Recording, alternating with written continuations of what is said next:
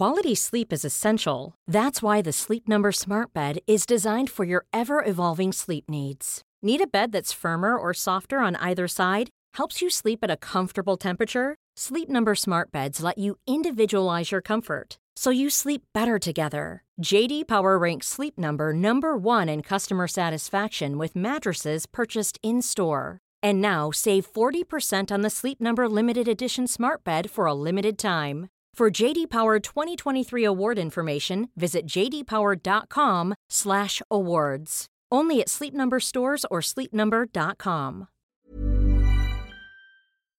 In a sudden flash, it all comes clear. It's a eureka moment, an epiphany. Hi, I'm Marcus Smith, host of the Constant Wonder podcast. The world offers marvel, meaning, and mystery around every single corner. In nature, art, science, culture, history. We talk everything from bees and beetles to obelisks and asteroids. Experience the thrill of transformative encounter. We'll bring more wonder to your day. Listen to Constant Wonder wherever you get your podcasts. Hello and welcome to another instalment of History Hack. We have with us today, we're thrilled, we've got Simon Verdigan with us, who is basically the Indiana Jones of Belgium. Not to bill him too highly. Beth, why is he the Indiana Jones of Belgium? He just is, isn't he? That's just his title, Chief Archaeologist of all of Belgium. Yeah. So Simon is a archaeologist, conflict archaeologist. His most current project, Skylarks, that he set up recently, is a process that he's hoping will help to identify those who have been recovered in Belgium over the last 30 years from the First World War. And he's obviously well known doing his archaeology across the Ypres salient and finding all of the really, really good stuff. So, hi, Simon. Hi, all. Thank you for having me. How are you basking in your new celebrity status after giving that talk at the beginning of the week? Uncomfortable. Was a little bit creepy in some places, wasn't it? Oh, just a little. Yeah. And Lockie's here as well. You all right, Lockie? Yeah, I'm here. I'm just going to grill Simon further about the discovery of one of my rugby club players. That's mainly what I'm here for. Excellent. Because we are going to talk about Simon's work looking at the missing. Basically, when someone finds someone on the Western Front, remains of a soldier, Simon gets a phone call and then he puts on his superhero outfit and he goes out and he exhumes them. And it's his job to try and give back these remains, give them back their identity. Simon, how long have you been doing this? Almost 10 years now. My first major archaeological dig on the Western Front was in 2012 in Messines. And ever since, I've done almost nothing else but First World War excavations. It's what you wanted to get into, isn't it? Yeah, I always wanted to do something with the First World War. I studied history first. Couldn't really find my way in there. So I decided to do archaeology with just one purpose, and that was to get into First World War archaeology. So, Simon, obviously you've just briefly touched on your background and how you got into archaeology and the fact that you do recover remains and you're part of the exhumation process. How is that work actually done? Can you just take us through the process of how that happens? Yeah, there are two kinds of excavations, two types. So there are the regular excavations. So that's when building or construction works are planned, and then archaeological teams have to come in. And when that's on the First World War battlefield, there's always a chance of finding human remains. And then the recovery will be part of the bigger excavation going on that area or that field or that site. So in that case, the team is already present, and they do the steps that I will explain a bit later. The other case is when it's a chance find. So that can be a farmer that's plowing, metal detectorist that's going over a field. If there's construction or work going on in a garden or in a smaller area that is not where archaeology was not necessary, or because the area was too small or whatever reason it was. And then there's everybody is obligated to to call the police that they found the human remains, and then the police contacts the local archaeologists, and then our team is called in to do the actual recovery. So when we are going out or when we are doing a recovery, if it is in a chance find or on an archaeological excavation, it usually takes us 1 to 2 days per body, with a team of 2 archaeologists and a physical anthropologist. So we open up the area so that we know in what kind of context he's situated, if it is in a bomb crater, a trench, field grave, whatever possible. Sometimes he's just scattered remains on the surface or just below the surface. Then we clean the remains in situ, so that we have an idea of if it's one individual or multiple individuals, and how he's positioned, if he's buried properly or if he just dropped where he was killed and he's still in that same position. And then we do our recording, so that means we do a lot of photography, regular photography, archaeological photography with scale bars and north arrows, but also photography for 3D models, so that we can make a 3D model out of it, and also an orthophoto, so that's a photo that you can see straight down, which fits in our GIS program, so that we know the exact location of the individual and the find location. And then when all that is done, the physical anthropologist makes his or her notes. She looks at the stuff she needs to know. And then we start the actual recovery. So that means that we lift piece by piece artifacts, but also the remains. And each item is recorded with a GPS, so we always know where what was found. Even the smallest button, or an example, stripes on the shoulder or on the bottom of a sleeve can mean something completely different. So you have to know where it's found in the later process of identification, that can make a difference in narrowing down the list of the person in situ. So when that is done, everything is taken to our depot, and there everything is cleaned. So the human remains are washed and dried so that they can be studied by the physical anthropologist in greater detail. So they look at stature, age, sex, but in most cases that's clear, of course, in our First World War recoveries.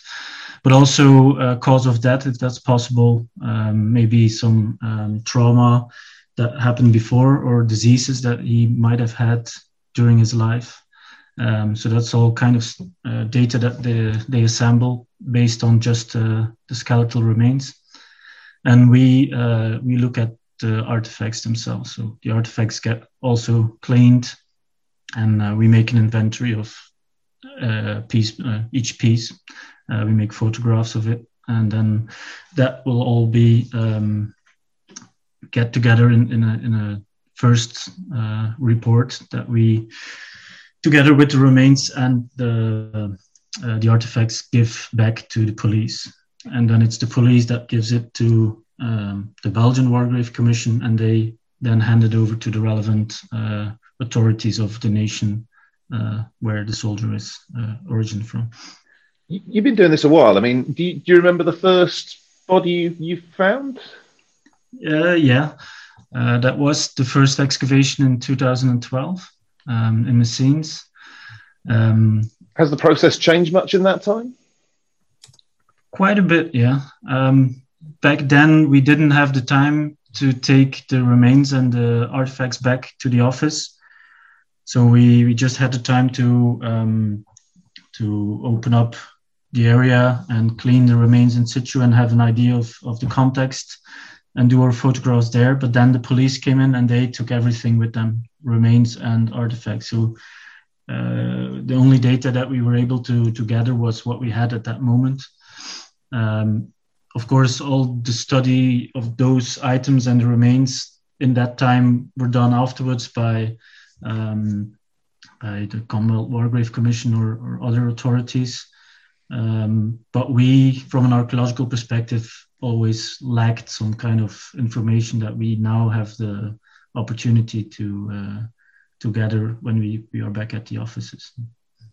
How did it feel? I mean, if it's your first time, I guess, I mean, speaking from a battlefield guide perspective, I walk around places like Tyne Cot, and I sometimes need to check myself because I feel so comfortable at places like that. I almost sort of forget where I am from time to time, and that comes with time.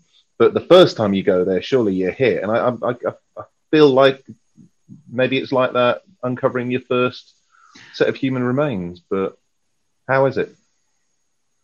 It was the very first that I saw was during an internship, but that was just like from a distance because we were not, as students, were not allowed to be part of that process. So we could have a look and watched it. So in my opinion, that wasn't the first bodies that I recovered, but the one I did as an archaeologist, as a responsible field archaeologist, was my excavation, and that's something I will always remember. I remember because it was Paul Reed and Peter Doyle were there, and because they were following us for the TV program on Channel 4.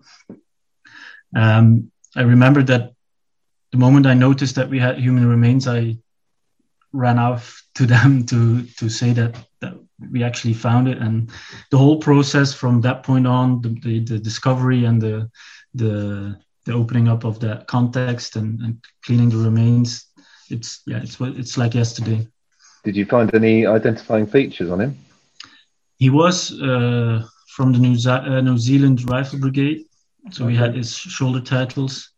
He did have like a mouthpiece for like some extra teeth that he lost, and there was one gold teeth within that piece. So we hoped that would be something that would lead to his identification, but unfortunately they got stuck somewhere in a list that was still too long, so we never knew. So he's buried there at the Messine Ridge Commonwealth Cemetery as an unknown New Zealand soldier from the Rifle Brigade. So there was his story's ended. But it's unfortunately that's one of many cases because identification is very hard. But at least he's with his mates in the cemetery and no longer somewhere out there. So that's already a satisfactory end of the story. How many soldiers have you found now? About 200 at the moment. I think most of them I still remember as good as the first one because it's something that you take home every time. And how many have you been able to identify? Only 4, I'm afraid. 4. Okay, and one of them is my guy from the rugby club as well. He was the first, so I'll definitely never forget him. Yeah, I mean, for those who haven't heard me boring on about the story, never mind Simon being interesting about it. This was a player who came from New Zealand. Actually came up to England on an army scholarship, really talented athlete, great sportsman, and came to the best rugby club in the world, which is Blackheath Rugby Club in southeast London, where he played for a short time before joining his regiment, which was the Warwickshire Regiment, and he was killed at Second Ypres in May 1915. And so, it was quite exciting for me as a kind of military historian attached to Blackheath Rugby Club when news of Simon's discovery became apparent anyway. So what was that process like? He was found during a large-scale excavation in 2016. We were advancing on a big gas pipeline that had to be put in place near Langemark. So we did a first I think, 16 kilometers in 2014, 2015. And then that was a second, like a side branch that ran from Langemark all the way down to Mousetrap Farm. So it was actually there that we started, and going all the way up north, which was about 8 kilometers. And we knew we had to go through the field that was from Oblong Farm and the road from Saint-Jean to Saint-Julien. So where all the counterattacks in April 1915 took place. So first the Canadians and then later the 10 Brigade. So we knew there was quite a large or big chance that we would find human remains on that field.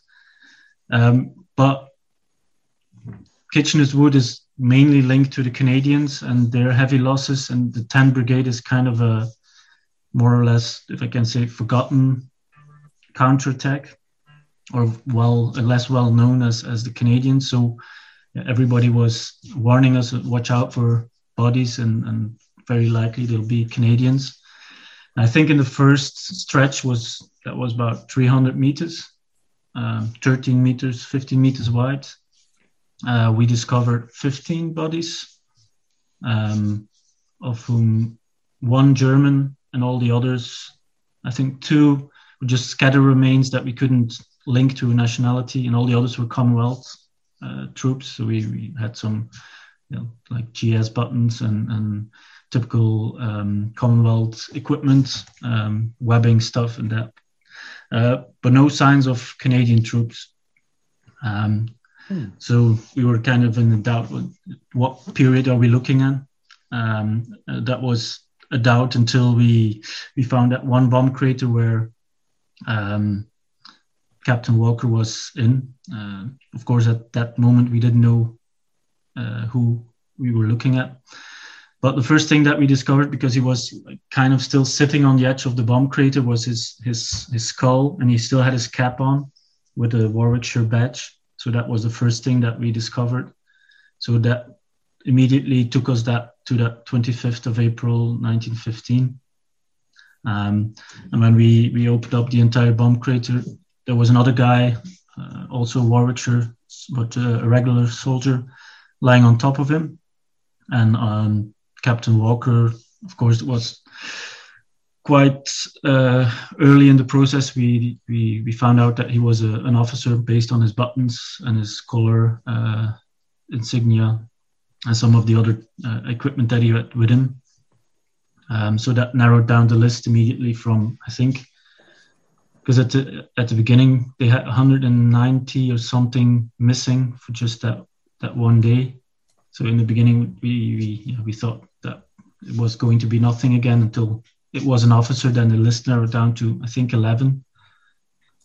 And then at some point when we were lifting all the artifacts, we found a medallion with some initials like engraved in it, but it was in some kind of a handwriting that we couldn't make out what it was at that moment.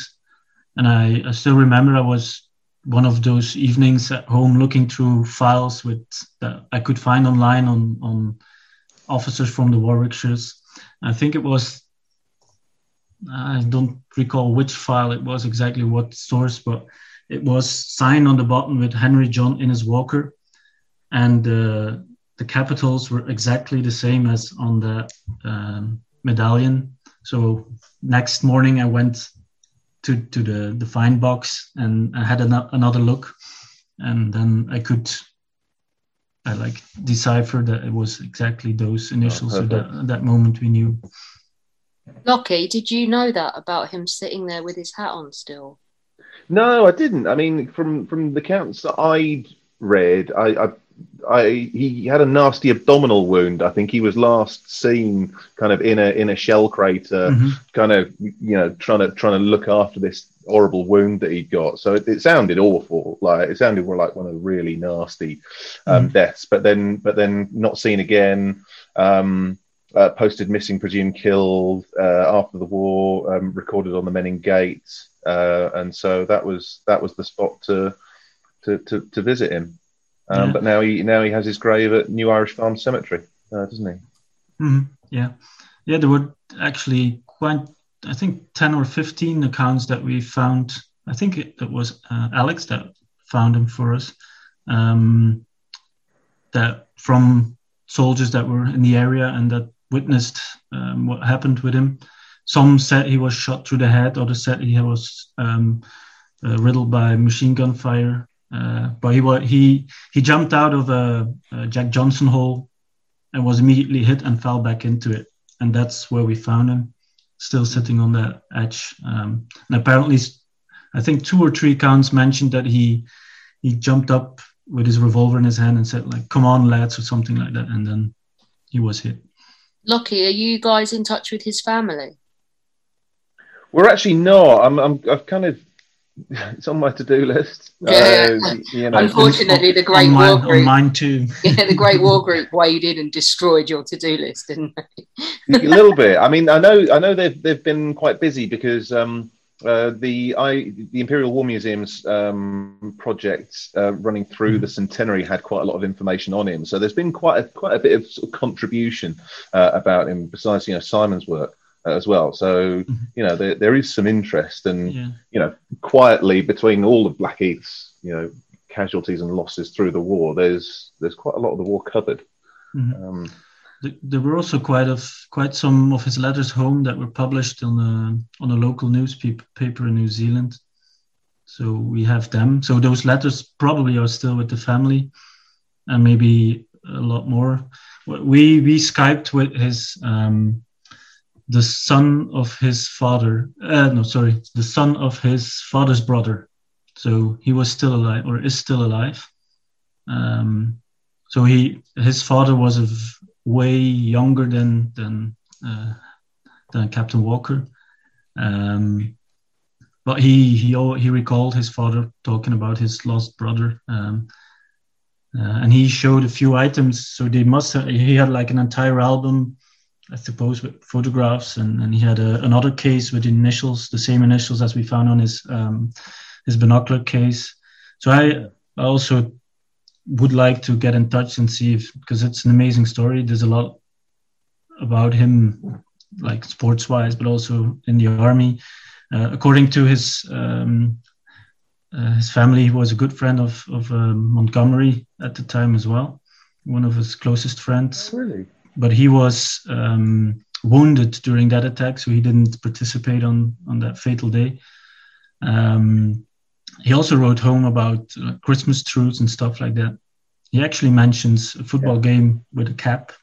I know it's a risky subject to touch, but it's not Christmas yet. It's okay. No, it's a published letter, so I would love to see the original, just as like some kind of. I still think the Great War Group needs to make a documentary about you finding him and Lockie following his past, and definitely. As soon as we can travel again, we'll talk. Definitely.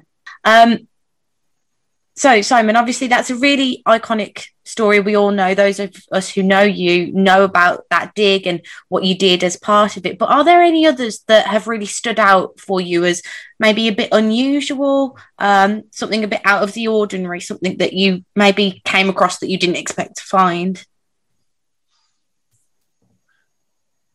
I think the mass graves that we found at Dig Hill 80, the German soldiers, that was something extraordinary as well, because but the total site on itself also, because we found 110 bodies on. What's it like though? What's the difference? Like finding one guy, but what's it like when you just you dig and you keep finding more and more? That must be quite emotional. It is, and it makes you realize the enormity and the scale of losses that happens on just small areas and sometimes just a few moments. All those guys were probably killed in just a few days in November 1914, when Bavarian troops took the village, and they were pushing the French at that time out of the village, and then a few counterattacks, and they probably lied around there for a few days, and they were, as far as we assumed based on archaeological evidence and the historical evidence that we have, they were all buried by other units and not by their own, because the chaos and the enormity of the losses. Because I think they had 6,000 missing still for those few days. All the Bavarian division that took part of that battle. Gosh. And do you find when you are uncovering these mass graves, I don't know, I've not been involved in anything like this, so I wouldn't say, but I almost imagine, do you try and picture with any exhumation, I suppose, do you try and imagine for the ones you can't identify who they might have been, what they might have lived through? Do you try and piece together some sort of little identity for them? Each one, yeah. Of course, in a small percentage is just a few pieces, and then that's almost impossible. If it's scattered remains or just like that that was at one point an entire body, but it's partially or almost entirely lost. That's difficult to imagine that it has been a person, although it was, but it's too far out to have a picture. But in all the other cases, I always say it's like when you're there, it's like you're in a kind of a work mode. You have that focus on all the details that you need to take into account and that you need to record and that are important. But once you start driving home, you start to think about that emotional part that you are actually recovering a person that's been missing for at least 100 years.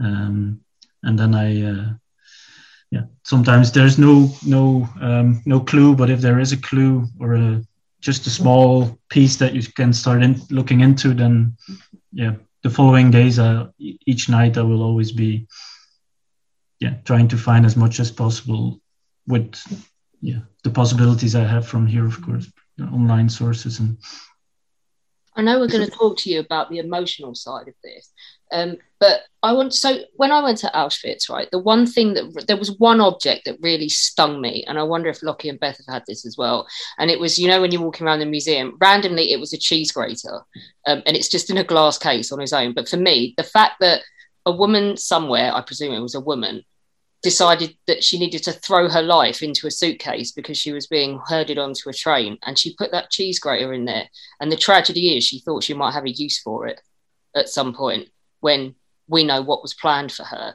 That really broke me. Is there anything you found that you've just really found hard to deal with? It's if you find those personal stuff, that's indeed always much more emotional than just the military equipment. Of course, it's very uncommon to find them, because if they are buried by their comrades, then most of that stuff is taken away to be sent back. So it doesn't always happen, and there's not an example coming to me right now, but in a sudden flash, it all comes clear. It's a eureka moment, an epiphany. Hi, I'm Marcus Smith, host of the Constant Wonder podcast. The world offers marvel, meaning, and mystery around every single corner. In nature, art, science, culture, history, we talk everything from bees and beetles to obelisks and asteroids. Experience the thrill of transformative encounter. We'll bring more wonder to your day. Listen to Constant Wonder wherever you get your podcasts. Many of us have those stubborn pounds that seem impossible to lose, no matter how good we eat or how hard we work out. My solution is PlushCare.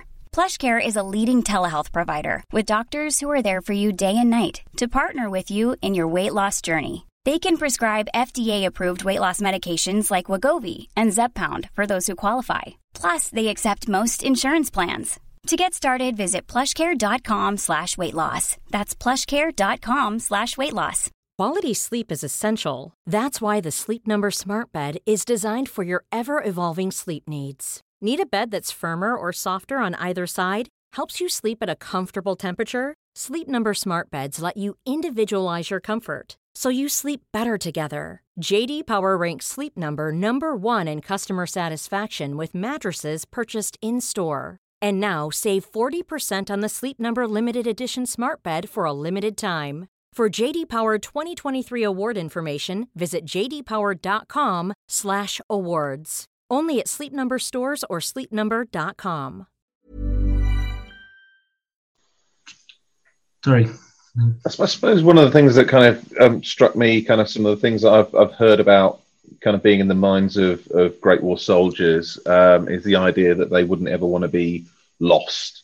So, you know, take a British soldiers, for example, you know, they'd wear a kind of identity disc, which turned into discs, a couple of things, but you know, these could easily get lost. And so I've heard of, you know, Great War soldiers actually making their own to kind of attach to various parts of them, you know, a little kind of tin thing that they've you know, scrape their name or number onto, that they then wear around their wrist or ankle or something like that. So I mean, I guess that's kind of one of the things that makes me kind of just click a little different way. The fact that, you know, okay, could be killed, but absolutely the last thing they want is to be lost. Do you ever find anything along those lines at all? I suppose you'd be able to identify more if you did find those things. Yeah, well, that's the problem with those things, with identity discs, is that especially in the beginning, they didn't realize that they just had a single one and they had to take them off. So the body was left behind without the disc. So and then fortunately they realized they had to do the double disc, but then the material is not good enough to last until now, 100 years later. But we do find their need to, and I don't know if that's their need to be recovered later and to be identified. But luckily, some had like the need to own their objects and write their initials on it, and that's the kind of stuff that we do find, and we always hope and look for. When we find personal stuff, is we turn them around 100 times and look at it in different lights and underwater and clean it again, and we even sometimes use baby powder, because if you rub it in, you can sometimes see the initials come out. You try everything, because you know most of them mark their own stuff, but only if they realize that it would be useful to us 100 years later, they might have done it a bit more. Because when you look at witness accounts and personal accounts, it's indeed one of their biggest fears. It's to go missing and not to be found again. So with that in mind, it must be amazing to get an identification. It must be, I don't know quite what emotion is that like? Undescribable. It's yeah. Unfortunately, it only happened a few times, but Walker was very special. The other ones were a bit more difficult, because 2 more were found in that German mass grave, and they did have that identity disc, German, the early ones. So we knew we would be able to identify, because we very clearly could read the disc, but those early ones just had a number on it and not a name yet. So we still had to go through. I suppose you have to catch yourself a little bit. It's like, right, I've got to stay professional with this, but you know, it's a great feeling. It is, and it's sometimes we have to admit, hard to not to be joyful and cheerful, which is contradictory to what you are doing at the moment. But it's just that, knowing that he's no longer an unknown missing soldier. That's what. Maybe that's one of the biggest reasons why we do what we do. So, I mean, I'm going to ask some geeky questions probably, and the kind of technical stuff in a bit. But you know, just a final kind of point. Is it ever difficult to balance the kind of emotional with the professional when you're doing what you do? Not when I'm at work in the field, because then I can make that click and just have that focus. But I do have to admit, sometimes driving home or searching, and especially the closer that you get to an identification, that makes it hard. And once you know, like for Walker, for example, I often talk about him, but each time I have that like goosebumps, and I sometimes welling up thing, because when I talk about talking to his family, and I remember how grateful they were and what it meant to them that we found him when we took them to, because some of them came over for the ceremony and his reburial, and we took them to the location where we found him, and there they just fell onto the ground and started crying, and those moments are and then it would be strange, I think, if you're not getting emotional from that as well. Yeah, I mean, it's kind of, I guess I get the same in a slightly more distant way from war diaries from time to time, because you end up following some guy who's writing for his battalion, and then he ends up getting hit, or I'm doing the Hindenburg Line stuff. You have a booby trap where the battalion CO, 2IC, the adjutant who writes the diary, one of the company commanders, the medical officer, and even the battalion padre. They're all killed in one go, and it's like, and I'm supposed to be objective and proper historian like it must be tough. You could argue, I suppose, that if you didn't have that emotion, you wouldn't be able to fully connect to the stories and understand their impact. I suppose I think you need that emotional. You need to have that connection with the work that you're doing, whether it be archaeology or whether it be war diaries.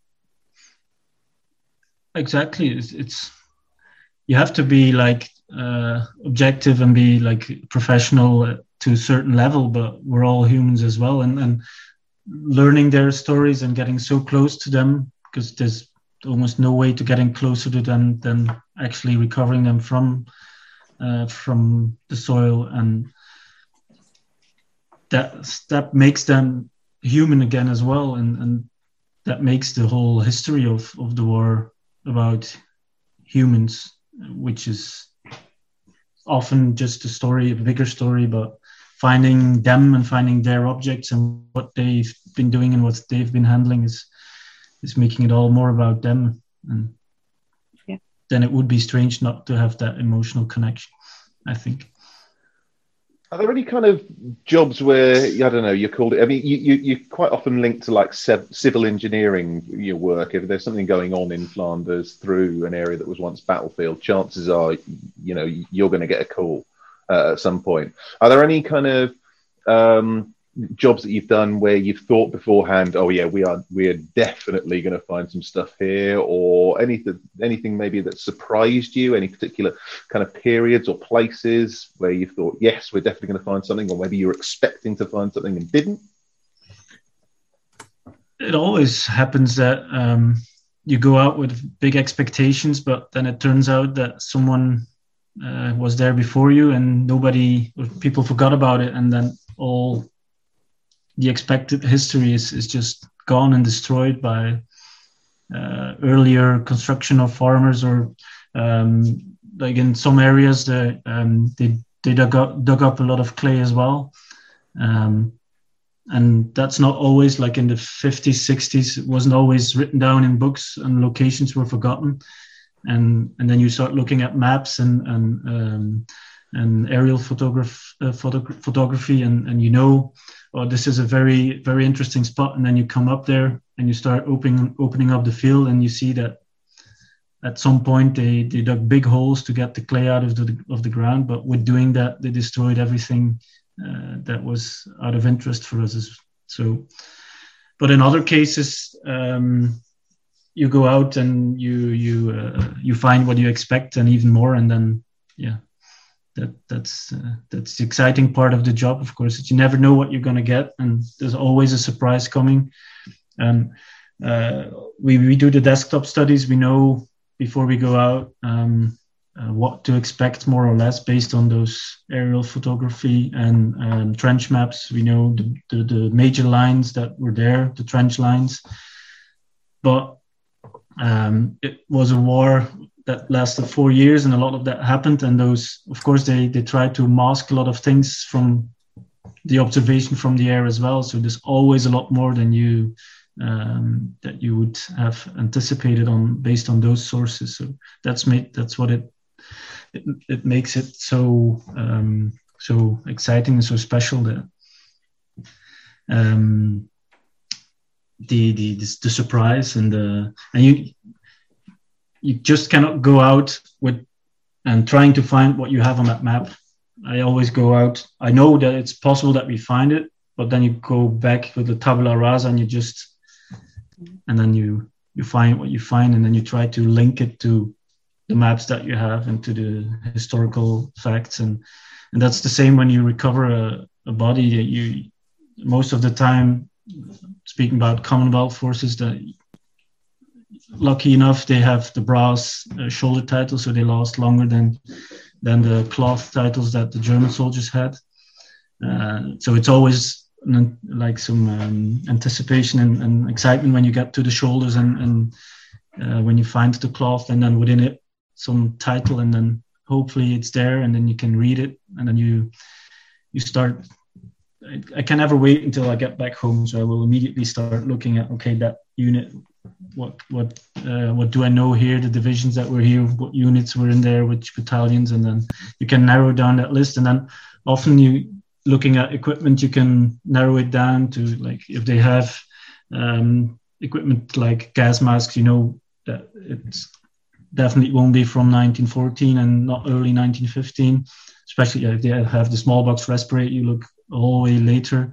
And then if there are a certain location on the front, that also narrows down possibilities, because and that it's that mix that brings that narrowed down that major massive list of possibilities to hopefully 10 or less or 1, but of course in the field that never happens, and unfortunately in later stages that's also very difficult. And then you need a very extensive historical research to narrow down that list even more, if the sources survived the 100 years.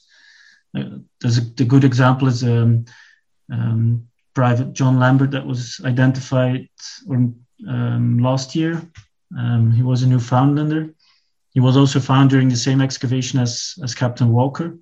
So it took about 4 years, 4 years until they were able to identify him. So they did a very thorough historical research, narrowed down the list, and then they did DNA sampling with some of the possible relatives, and then they had a match. He must have been killed later. He must have been, August 17? August 17, yeah. He was found at Steenbeek, just next to Rizzo Farm, Signal Farm, that area.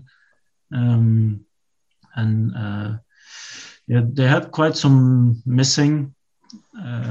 And it was a very difficult case as well, because he was buried together with 4 other soldiers. I think 2 from the Hampshire Regiment and 1 from the Inniskilling Fusiliers.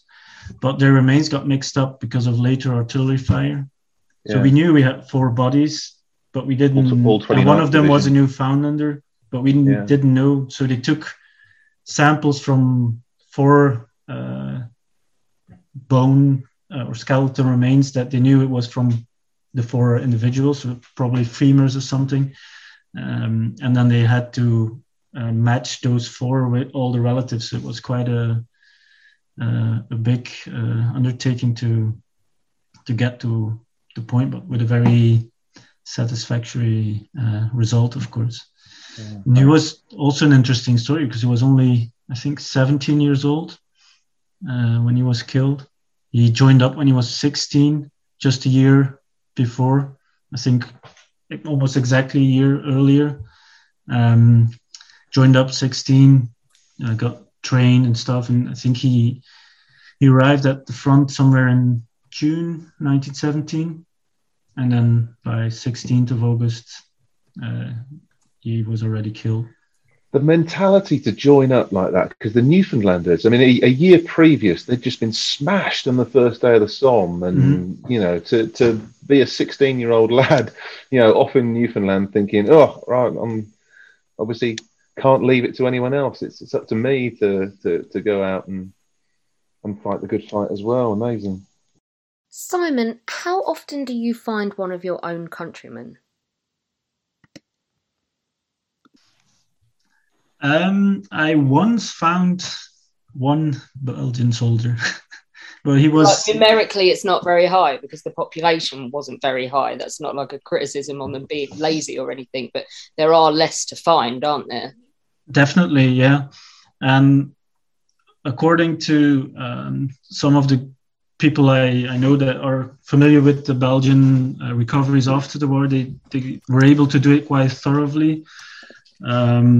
Of course, the scale was less, the area that they had to search was less big than the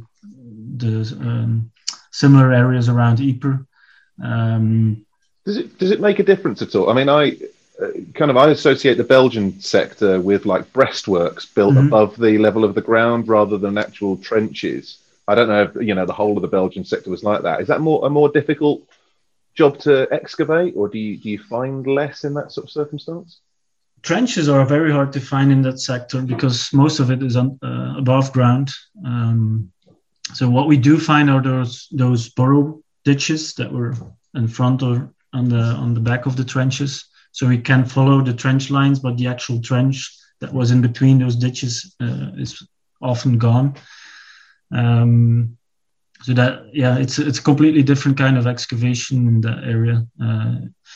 But I think also because it's the Belgian front in that area is going through a very agricultural area, whereas there's less development. So there's not that many, only around Dixmuide, there've been a few excavations. And I think in the 2016-17, 4 Belgian soldiers were found in that area. 3 of them were identified, but I wasn't part of the 3 that were identified. I found another one. He was buried together with some Frenchmen. So all part of the 1914 battle. And I suppose because they did, there were not that many missing throughout the war as well. Because of less big battles going on in that area. So most of the casualties that we recovered are 1914, and I think in 2016 we found them, and it was before that 1950 or something that the last Belgian soldier was found. I've got kind of one more question, and it's because I'm a child and I'm interested in things that go bang, and that's pretty much what got me into military history in the first if we place. didn't ask the big bangy thing, Peter Hart would never forgive us, ever. Yeah, how is danger a part of the work that you just accept, or are you kind of desensitized to it? I mean, the amount of munitions that you must uncover through your work. I mean, you're digging away as carefully as you can, and all of a sudden there's a 12-inch high explosive round, or there's maybe a Livens round that might be full of any horrible gas or anything. What do you do in that situation? In most of the cases, we are under the guidance of an EOD expert. Can I just say that do you still have the Santa Claus guy? The one who I'm pretty sure he knew it was safe already, but on that dig in 2013, he just walked up and kicked an artillery shell, and I said, "Aren't you worried it'll explode?" And he went, "No, I'm old. I've had loads of wives. I just don't care anymore." He retired. Okay, but he didn't get blown up, right? No, he survived. Boom, retirement. Yeah. He retired on the normal way. Yeah. No, for them, they laugh about it, but they're actually quite serious. I suppose if he kicked it, he knew what he was doing, and it Yeah, I probably think he was just showing off. Yeah, it probably was or an empty shell or one that wasn't fired, and considered less dangerous because all the mechanisms were not activated yet. But usually we always, not on the small recovery things that, like when we were called out for a chance find, then we don't have EOD. But then we do everything by shovel and hand. If we encounter something that we really do not trust, then of course we let police. We call the police, and they would call Belgian EOD, Army EOD. It's you kind of get used to it, but you're not.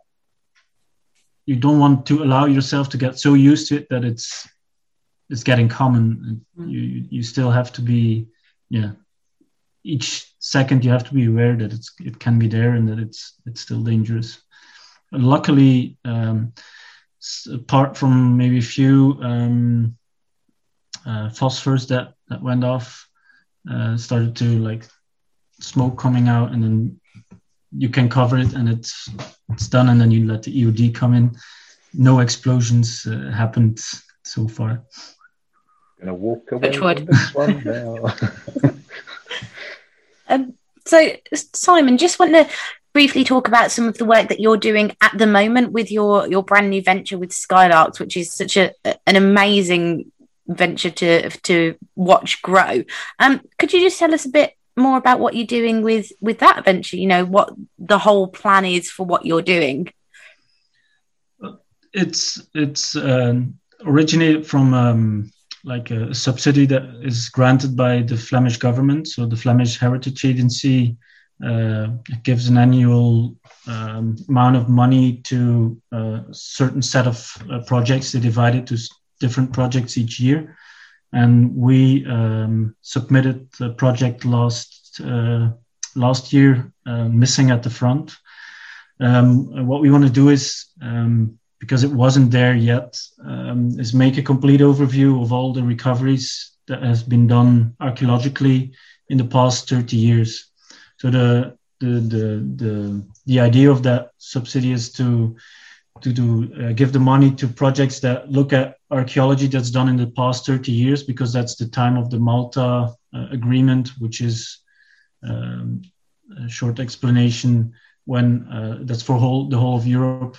If archaeology is to be destroyed by infrastructure, it's the people that are doing the infrastructural works that need to pay and be responsible for the archaeology and just hire an archaeological firm. But very often that information of all those many excavations is very splintered, and we are now trying to bring that together. So that's what we want to do with the Missing at the Front project, about the recovery of skeletal remains of the First World War. So we will look at how many are found, and then we will do, with the database that we are building, do an analysis on how many nationalities, where are they found, what kind of graves are there, just field graves, or more of them just buried in shell holes or in trenches. Is there an evolution going through the war? Like if there's, if you archaeologically can find out if like they took less or more care for the death in the beginning or the end of the war, and that kind of stuff. And then with some historical sources, we will also have a look at the landscape of the missing, which means that we will try to pinpoint all the locations, over many as possible, of where soldiers were killed, and try to find out if that tells us something historically as well. Looking at battles, if some areas are heavily fought over, what's the cost for that area, which is already giving us very interesting insights and results. We, for example, look at if you have a name that you know is buried, where was his body recovered from? If he was killed according to his sources at the front, but you find out that he was recovered on the route back to the front or on the other side of the front because he was recovered by the enemy and then eventually died there. That's all that kind of stuff that we're trying to put in numbers and historical evidence. And that eventually will end up in a report and in an exhibition in the In Flanders Fields Museum. So that will open on the end of January next year. So that's something we look forward to a lot. And for that, we are still building the story. So we will not only do all the more hard facts and numbers, but we also want to find like the real stories. Of course, we have the stories that we've been talking about today, but stories about people, what it means to people that still have relatives missing or people that are still looking for relatives. So you want to hear from people, don't you? Yeah, definitely. The more stories we get in, the more we can build a nice exhibition around that. So just be a call out to people that want to share a story. Hit Skylarks up on Twitter or the Great War Group, because we're working with them. Speaking of which, Simon, this has been amazing. People are just going to be, once again, mesmerised by you. You're going to have to get used to being a war ball celebrity, I'm afraid. Where can people hear more from you? They can follow me on my Twitter handle, which is just @SimonVertigem. I try to now and then share some of the work we are doing. And of course, also at Skylarks, our Twitter account, but also on our website, which is brand new. And we are planning to share stories on there as well when the project is continuing and growing. So I think those are the two major things. And from there on, you can just catch up with what we are doing. Excellent. And might you be talking at an event later this year? I will share some of the results on the conference in Maidenhead, the Great War Group conference in October. So I'm really looking forward to that, because that will be the first location where we will share what we have been doing the past couple of months with the Missing at the Front project. We're very excited to hear about it. Simon, thank you so much for joining us. Thank you for having me. It was a pleasure, and thank you. You can help us at History Hack by joining us via Patreon. It takes quite a lot of effort and a lot of work of quite a big team now to keep us going. And so if you could donate as little as £3 a month, it would be massively appreciated by all of us. There's different levels, because Princess Marcus has set it all up with varying rewards and things. So do have a look, do join us. There's an exclusive Facebook group as well, and you could be part of all of it. When our guests join us to talk about their work and their new book, the 45 minutes or so they spend with us is just a taster of all their efforts. So to this end, we have launched our very own bookshop on bookshop.org, where you can find our guests' latest and greatest books. You can support them, and you can support History Hack too. 10% of every sale via our bookshop supports the podcast and allows us to keep at it and bring you more amazing guests. You can find our bookshop at bookshop.org/shop/hack history, or just search on bookshop.org for us under the shops bit. Thank you for your continued support, and here's to your next great book. When you make decisions for your company, you look for the no-brainers. If you have a lot of mailing to do, Stamps.com is the ultimate no-brainer. Use the Stamps.com mobile app to mail everything you need to keep your business running with up to 89% off USPS and UPS. Make the same no-brainer decision as over 1 million other businesses with Stamps.com. Use code PROGRAM for a special offer. That's Stamps.com, code PROGRAM.